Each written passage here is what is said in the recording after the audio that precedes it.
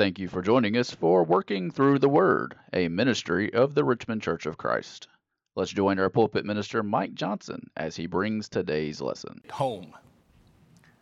They were powerful because they are so common. The stories that Jesus told help us because it is about our lives. This is a great story about the life that we are currently experiencing. We don't have to go through what we are in order to understand the problems that come in life. We did not need this virus and all the things that have come from it in order for us to understand that life is difficult. No, but I do see it. I see the problem, and like you, I am tired of it. I've had enough. I have to admit that for the first week, maybe two, it was novel, it was interesting, it was something different, and to some degree, it was enjoyable. But I've had enough. I see it, this problem, and I've had enough. Maybe like me, you have had the same thoughts. And those thoughts have led you to a passage like Revelation 21 in verse 4, where the Bible promises that God will wipe away all tears from their eyes. There'll be no more pain, no sickness, no dying, for death has passed away. The former things are gone. All things have become new. It is during times such as these that we are often drawn to the thoughts of heaven, and I understand it. But today, I see the problem. I want us to think for just a few minutes about some things, both this morning and this evening, connected to this problem. First of all, let me suggest to you that we all see it. We all see the problem. When Jesus told the story of the wise man and the foolish man, the text that was just read, he was talking to people who saw the problem. He was talking about people who saw the problem. These things, this idea of the problem that we are in, has in a very powerful way, in a very picturesque way, in a way that we cannot miss it. It's a problem that's come to every single person, wise or foolish. No one can say it has not affected me. You might be able to say, I don't know personally anyone who has contracted the virus. You certainly cannot say you don't know anyone. Some have been less affected because most of, or maybe all of their jobs have not changed very much. But people you work with have. Every person has experienced this problem. Everyone has seen it. I think about during these kinds of issues, these kinds of times, probably everyone thinks about Job. Job was a person who experienced for a period of time some of the greatest difficulties that life could offer. It was Job who said that it comes to every single person. This is not just about him. It's about every person, just like the story that Jesus told. For Job said, Man who is born of woman is a few days and full of trouble. His whole point was to say every single person experiences the problem. We see it, whether wise or foolish. Because the wise and the foolish represent everybody. And we're all in it. We all see it. I want to suggest to you that in this story, Jesus says it not only comes to everybody, it comes to everybody in daily, normal, everyday life. Both of these men were going about their lives. The whole idea of saying they built a house is the idea of saying they were living their lives. In everyday fashion, we experience this problem. We all see it every normal day. Third, I want to suggest that this story says we should see the problem. It is obvious to me that the wise man is commended because he saw the problem and then made preparations for it. The foolish man, what did he do? He seemed not to care. He seemed not to look forward. He did not see it. I hasten to say that I have probably been very guilty of lessening and not seeing as much. I can't deny that. And so a lot of this is directed to me. You need to see the problem. I know it's a problem. I know it is there. It is a fact, and we need to see the problem. God expects us to see the problem. Because if you want to be wise, you will see the problem. So when I say, I see the problem, and when you say, yes, I see the problem, then let us think about seeing the problem from the vantage point of the wise man and the foolish man. First, therefore, the wise man. I want to suggest to you that the wise man, the story of the wise man, is a story that says the problems of life do not have to destroy you. They don't have to. Both of these men experienced the wind blowing, the rains coming, the floods rising in their lives. They experienced the storms of life. The wise man was able to show us that we don't have to be destroyed by the problem when you are wise. What made him wise? Number one, he was wise because he faced the Lord. He faced the Lord. I think it is interesting. I've not ever noticed this before. When Jesus is telling the story and he talks about the wise man in verse 48, he talks about a man who not only built a house and who built it because he was preparing for the storms, but look at verse 47. This wise man, whoever comes to me and hears my voice.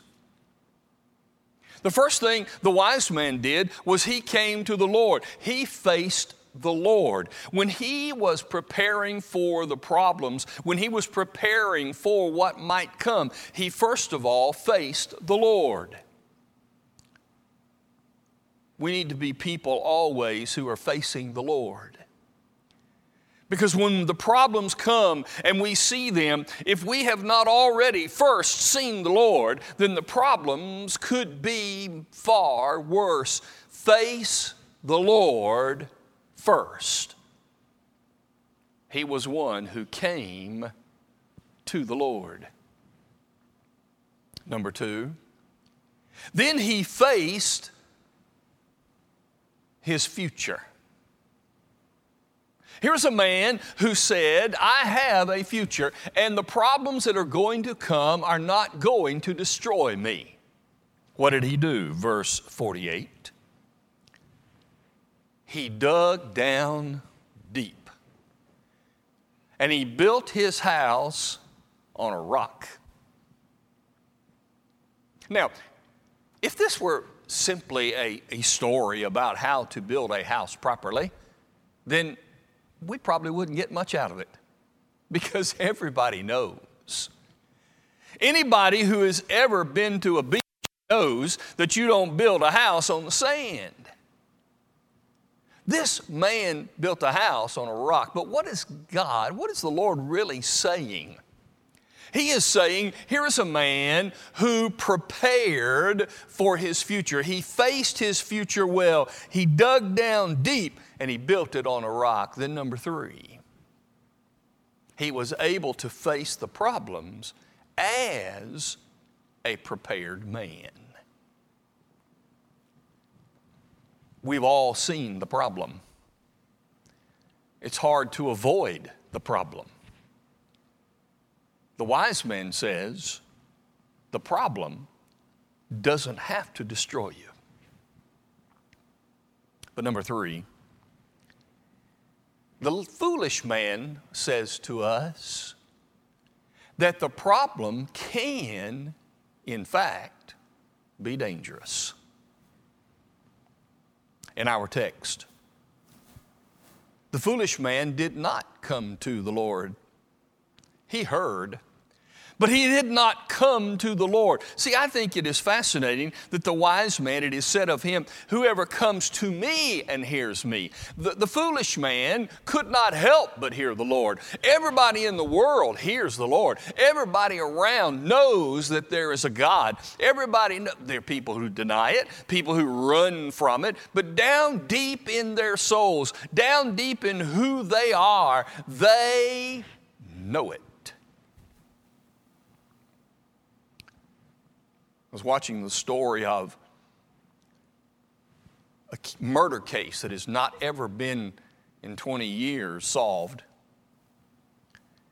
And the judge actually made the statement 20 years later. He said, I will tell you this will never be resolved.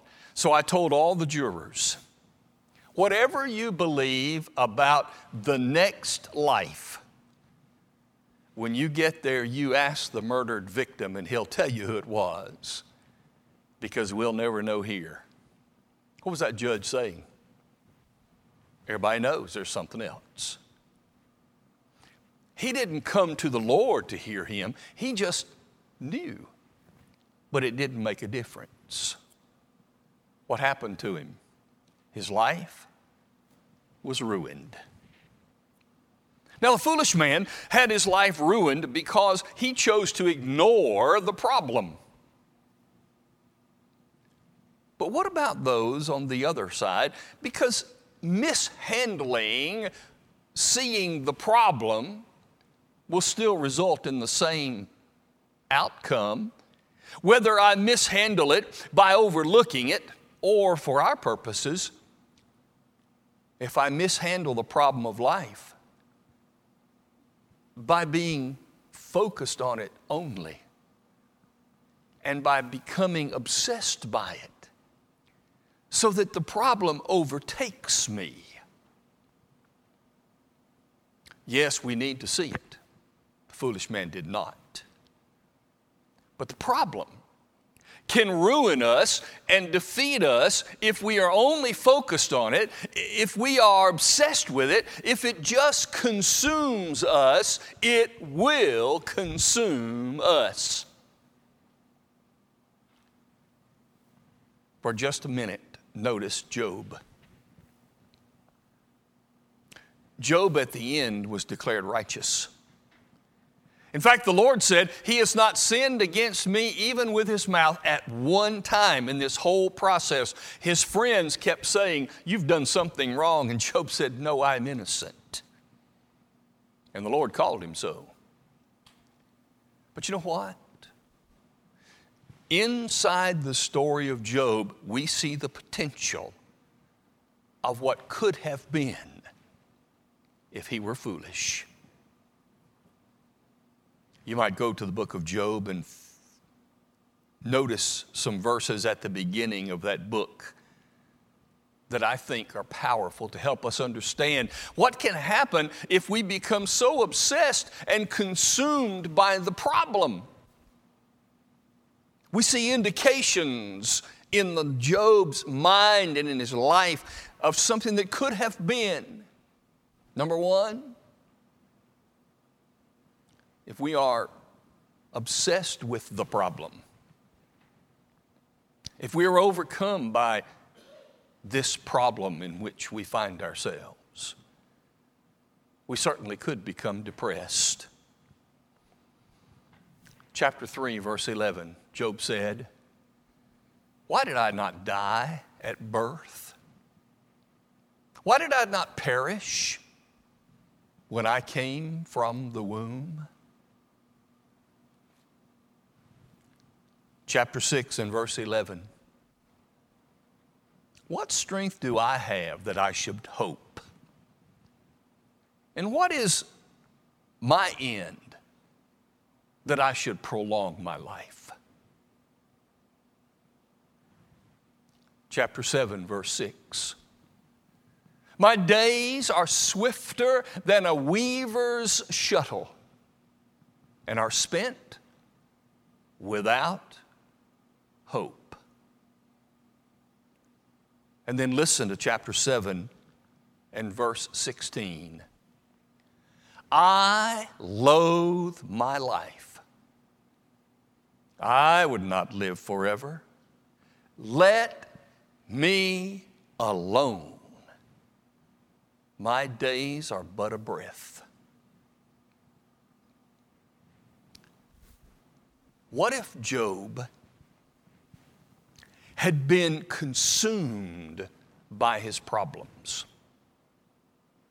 What if he had dwelt on them and obsessed over them? What could have happened? We see the indication here that it is highly possible to become depressed. Number 2. In chapter 3, verses 25 and 26, we see another possibility from obsessing over the problem. And that is, I will begin to see problems everywhere I look. Verse 25, Job said, the thing that I greatly feared has come upon me. What I dreaded has happened to me. I'm not at ease. I am not quiet. I have no rest, for trouble comes. Now, granted, many of us would look at Job and say, I get it. Everywhere he looked was trouble. He lost everybody, everything, and all of his friends, and even his wife told him to curse God and die. Yes, everywhere he turned, he could have seen a problem, and we see the indication of it. As he looks over his entire life, he's not just saying that the times in which he's in right now, he's focusing on the things that were good when he had his family and when he had his stuff, and he said, my whole life is worthless. Job, though, was a faithful man. If he had become obsessed by this problem and consumed by it, he would continually be looking and living, seeing only trouble everywhere he looked. Go to chapter 9 in the book of Job. Chapter 9. If I'm not careful, if I become obsessed with the problem, I'm not going to be open to hearing anything, it's going to be harder and harder for me to see the solutions when they come. Listen to these words from Job in verse 16. If I called and he answered me, I would not believe he was listening to me. If Job were not a faithful man, he could have gotten to the point, and we see him stepping up to it. He could have gotten to the point to say, I'm not even able to see anything that God is doing. I can't find a solution anywhere. There's nothing for me to turn to. This is one of the verses that says to me what the problem with Job was. Job, a patriarch. God spoke to the patriarchs and had some kind of relationship with them. But when God allowed Satan to do his work, I think God left him. And the relationship that Job had with the Lord, I don't know exactly what it was, but it could have been a question and answer relationship. Hey, Lord, I got a question for you today.